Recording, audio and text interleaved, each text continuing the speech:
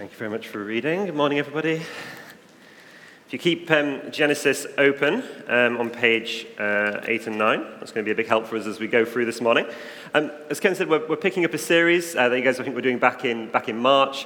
So we've got a bit of background in Genesis, and we're picking it up now in chapter 12. And the key question I want us to be thinking about as we re-enter Genesis at this point is, how likely do you think it is that God's plan is going to succeed? How likely do you think it is that God's plan is going to succeed?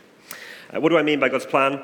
I mean his plan to gather a great people from all over the world through the teaching of his word in the scriptures to redeem them and to sanctify them through the blood of Jesus, and then to take all those people and bring them into an everlasting kingdom called the new creation, where they will live with God forever in eternal rest and blessedness and praise. That's a pretty big plan, isn't it? It's quite a big plan to have in our mind as we begin thinking about the promises of God. How likely do you think it is that God's plan is going to succeed? I wonder where you'd put yourself if there was a spectrum. Are you 100% on this side, totally certain, totally think it's going to happen? Maybe you're here as a skeptic, you're on this kind of 0%, I'm not sure it's going to happen at all.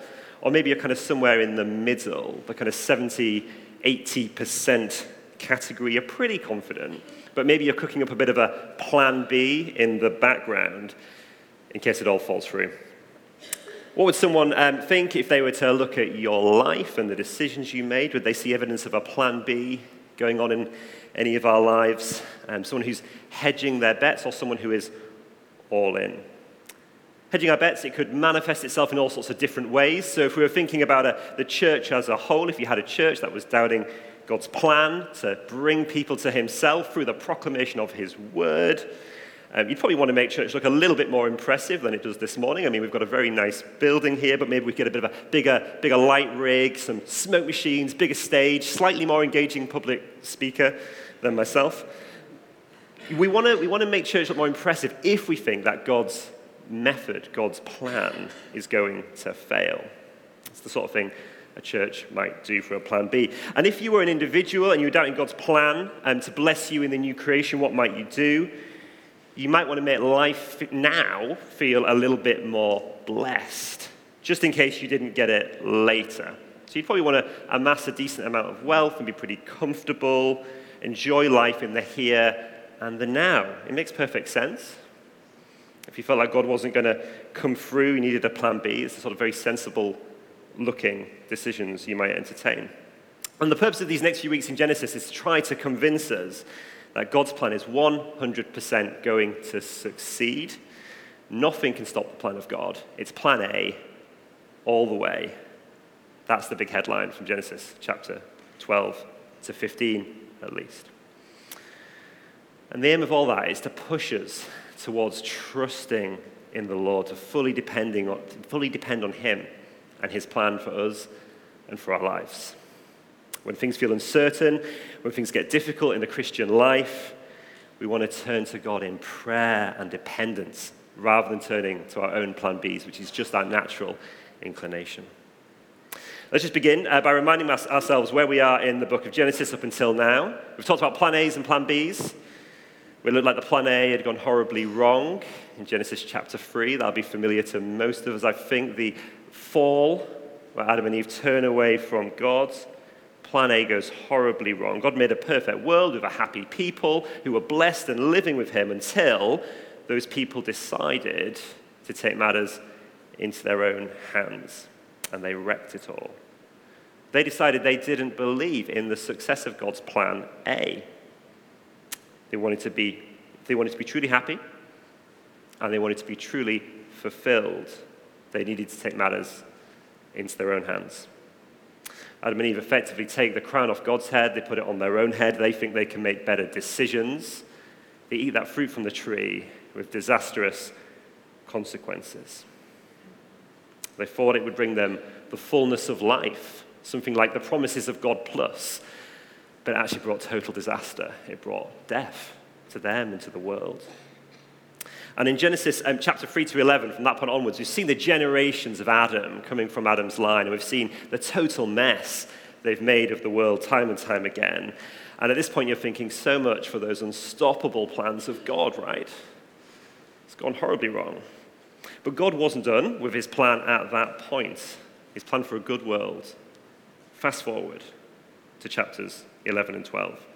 Now, we've seen the generations of Adam, and we're about to be introduced into a new generation, the generations of a man called Terah, a very specific line from the people who were living at the time, the line of Terah. And God is continuing to work out his big, unstoppable plan through him. Now, at the beginning of Terah's generation, we probably don't know Terah's name very well, but we do know one of his descendants, Abram, or we probably know him as Abraham. Very important man. You've got to know something about Abraham. About half the world's population claims some sort of affiliation with Abraham. Very influential, very important guy. And in this section of Genesis, he seems to then come and take center stage under the name of Abram.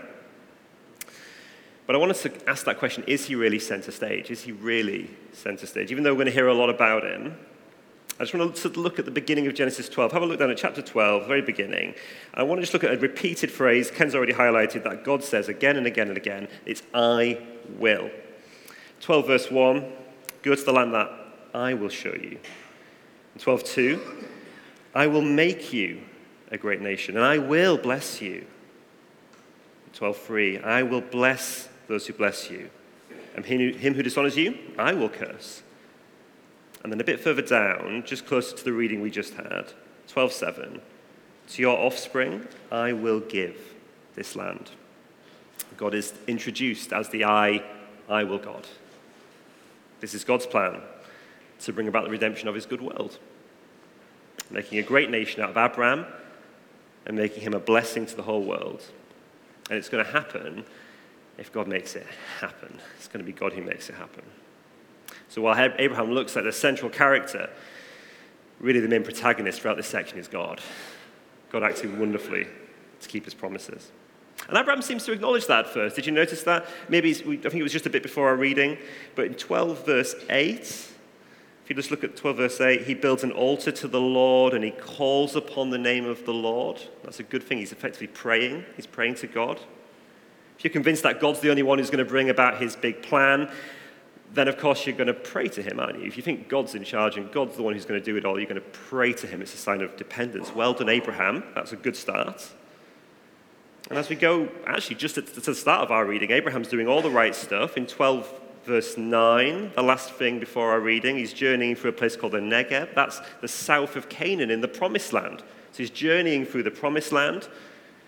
So Abraham is sitting under the promise of God. He is in the right place and effectively doing all the right stuff. It's a good start.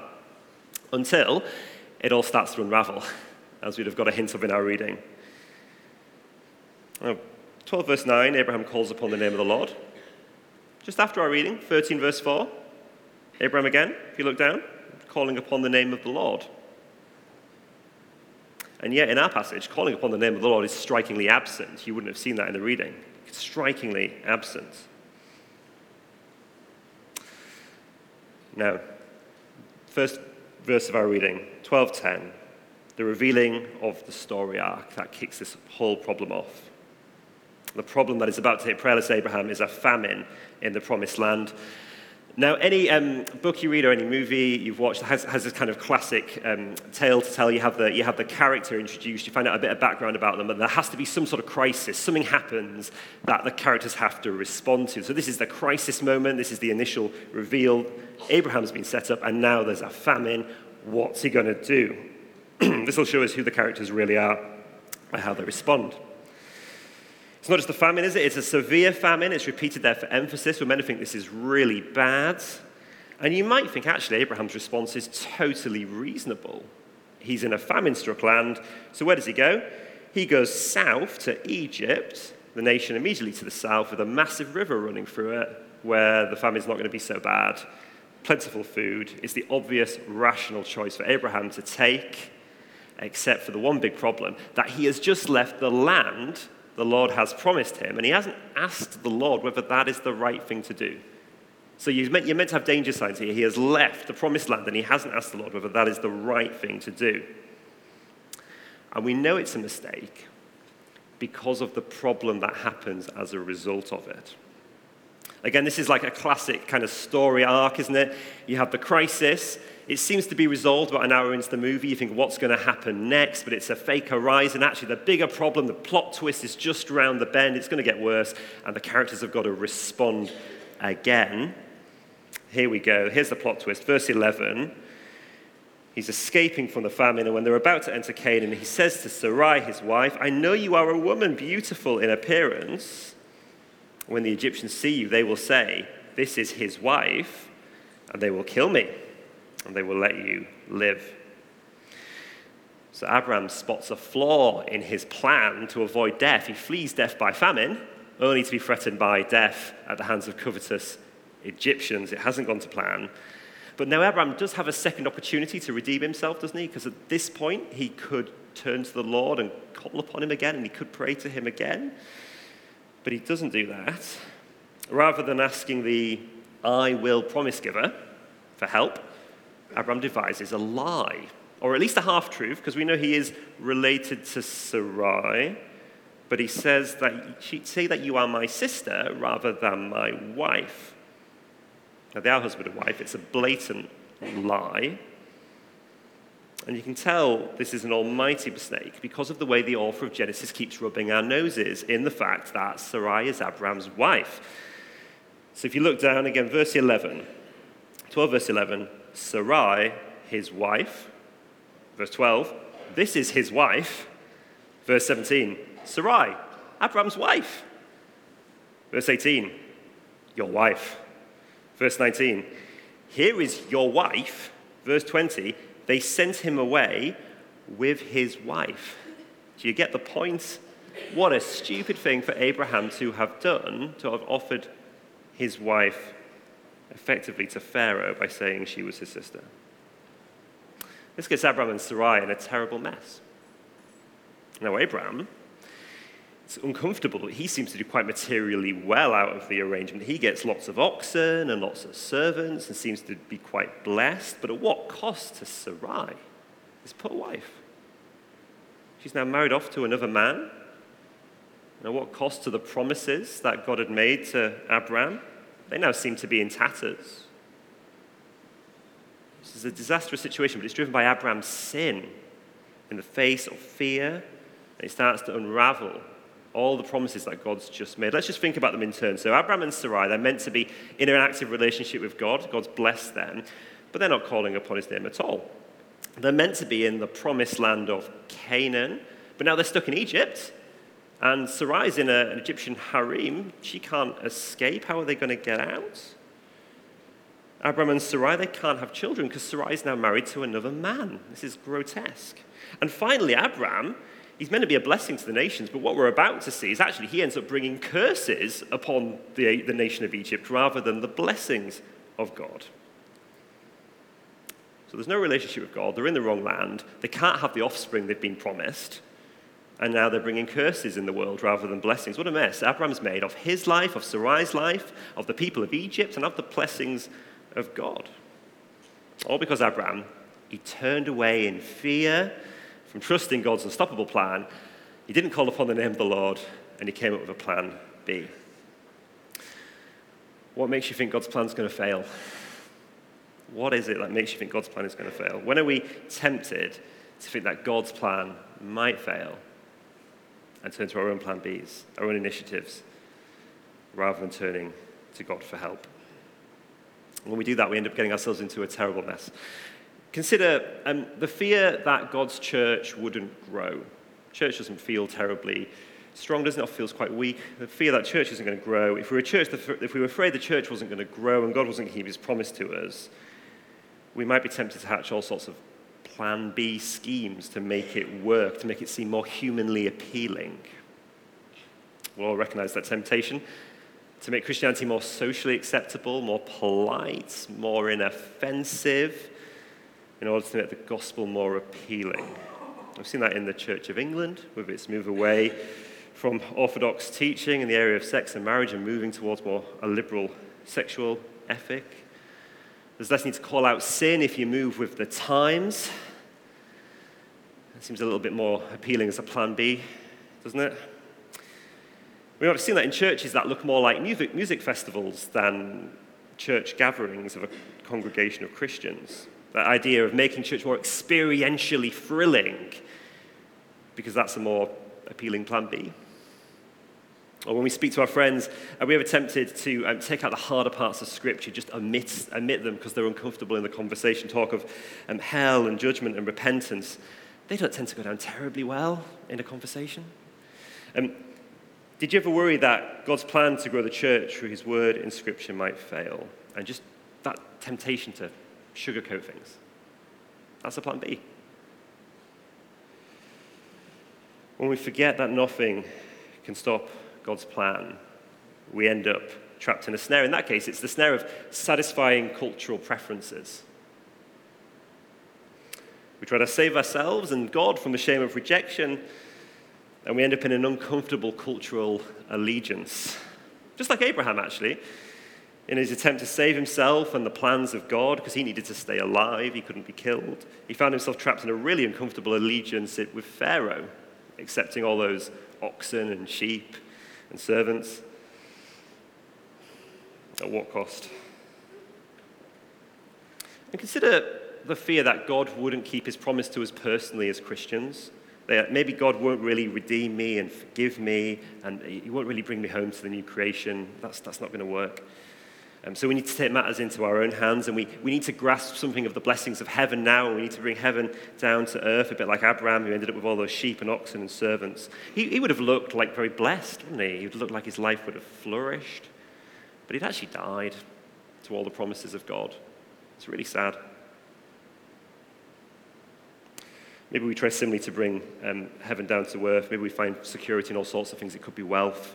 You can imagine that slippery slope, trying to achieve the kind of the rest that heaven promises in the here and now, through things like the comfortable home and the holidays, and we turn and we end up worshipping things that then provide those for us, like the careers and the security of bank accounts, the equity in our homes, and we end up giving special attention when we get those emails from the solicitors and the bank. They become draws for our attention, and we've ended up trapped in that snare of materialism without even realizing it. And maybe we've tried to bring heaven down to earth in the form of relationships and satisfaction in relationships, and we've turned to relationships or sexual practices that aren't good for us, that fall outside of God's good plan for marriage between a man and a woman. And we've ended up trapped in the snare of sexual liberation. And like Abraham experienced, when we turn away from the calling upon the Lord and trusting in his plan, we inevitably end up substituting God for something else, for our plan Bs, and we end up worshipping that thing instead, whether that is materialism or sexual liberation or it's something else for you. We forget the I will promise of God, the I will promises of God, and we succumb to our fears. We make bad choices with bad consequences. And we've all done that in some way. All of us have done that in some way. What great news then that the story does not end there. The outcome of Abram's story is not dependent upon Abraham and his terrible choices, but it depends on the unstoppable promises of God. In verse 16, Abraham is wallowing in a nicely decorated moral cesspit. He looks like he's flourishing, but he has ruined his life. He's completely stuffed up his relationship with God. And I wonder if you can relate to that in some way. Respectable looking life, but totally stuffing up your relationship with God. It is good news then that the Lord knows how to rescue us from the mess we make of our lives. Look what he does for Abraham. Verse 17. We'll have that up on the screen. But the Lord afflicted Pharaoh and his house with great plagues because of Sarai, Abram's wife. So Pharaoh called Abram and said, "What is this you have done to me? Why did you not tell me she was your wife? Why did you say she is my sister, so that I took her for my wife? Now then, here is your wife. Take her and go." And Pharaoh gave men orders concerning him. And they sent him away with his wife and all that he had. So the Lord afflicts Pharaoh to get Sarai released and to get Abram back into the right land with her. And you'd be totally reasonable, just as you hear that, to think, oh, that sounds a little bit like the Exodus account that comes a little bit later in the Bible, when the Lord afflicts a Pharaoh to get his people released from captivity and back into the right land. In both instances, you've got the Lord acting unilaterally to rescue his people because of his promises, not because they deserved it, but because of his promises, because he is the I will God. And you'd also be totally reasonable to think, oh, that sounds a little bit like that bit in Genesis 3, because when Pharaoh sends Abraham out of the land, he says, "What have you done? What have you done?" That sounds a little bit like God's words to Adam and Eve when he kicks them out of the Garden of Eden. Just before Abraham gets kicked out, "What have you done?" And then just linking those parallels again, when Abraham is sent out, he's not sent out with nothing. He's sent out with his wife and all that he had. When Adam and Eve were kicked out of the garden, they weren't kicked out with nothing. They were kicked out with coverings for their shame. The Lord had mercy on them and covered their shame. He gave them animal skins to cover them. And so God sends Abram out in similar fashion, cast out, but not left to shame like he deserved. Rather, he's shown grace and redemption by coming home with all that he had. So we're seeing here a replay of the Garden of Eden, not that long ago in the scriptures, seeing a replay of that. Human beings turning away from God, trusting in themselves, hatching their plan B schemes, and ending in disaster. It's very familiar. But we're also seeing a foreshadow here of the Exodus, God's great redemptive act in the Old Testament, the thing that foreshadows the cross of Jesus Christ itself. In these verses, you're seeing human sin met with God's redemptive grace. Human sin met with God's redemptive grace. This is the gospel in miniature in these verses. And if you look down at 13 verse 4, we mentioned it already, but you'll notice that the Lord leads Abraham exactly back to the spot where he had previously believed and called upon the name of the Lord before the mess of our reading today. 13 verse 4, to the place where he had made an altar at first, and there Abraham called upon the name of the Lord. So by the end of our section there, God has brought Abraham full circle back to where he started, but with greater possessions than he had to begin with before the mess he made. How is that possible? How can that be? The answer has to be that God is gracious. He's incredibly gracious to Abraham. He called him back from the moral cesspit, restored him, and blessed him in a way he absolutely did not deserve.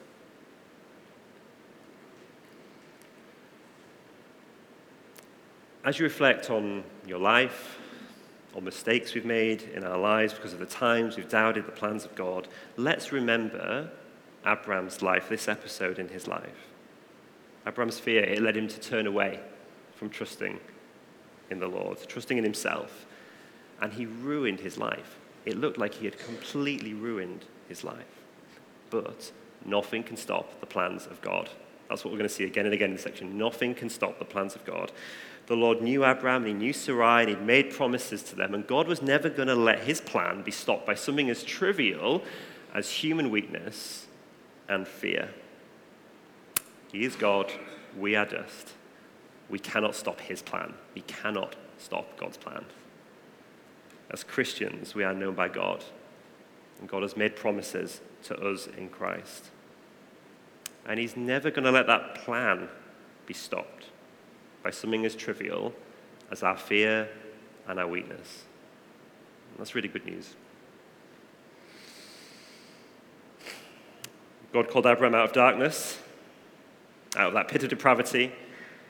Just like Adam had ruined his life before him, Abraham looked like he'd ruined his life as well, but God made a promise, and so God made a way. And you might feel like you've made choices that have utterly ruined your life. One way or another, the Lord, who has made promises to you in Jesus Christ, will not let you go. He will not let you go. Turn back to him. Now, Abraham ends this dire episode in his life exactly where he started before it all went wrong. Back trusting in the Lord, slate wiped clean, a fresh start, covered by grace. And in Christ we can come back to God. No matter how far down the pit we feel like we've gone, by the grace of God, we can come back. We can make better choices with his help. So choose to believe God's promise to you. In those moments of doubt, in those moments of fear, don't turn away from him. Lean into him. Pray to him. Call upon the name of the Lord, as Abraham should. There's no promise in Scripture, is there, of a trouble-free life for the Christian. We're going to face trials, we're going to face challenges in life, but there is a promise of a perfect life with God that never ends, the new creation promise held out in front of us, and a relationship with the Lord. He is the I will God. Nothing's going to stop his plan. We've got its plan A all the way. So next time we're tempted to invest in our plan Bs, let's remember this episode in Abraham's life. Do the one thing he failed to do when he was afraid that it all might fall apart. Let's call upon the name of the Lord. And let's do that now as we finish in prayer.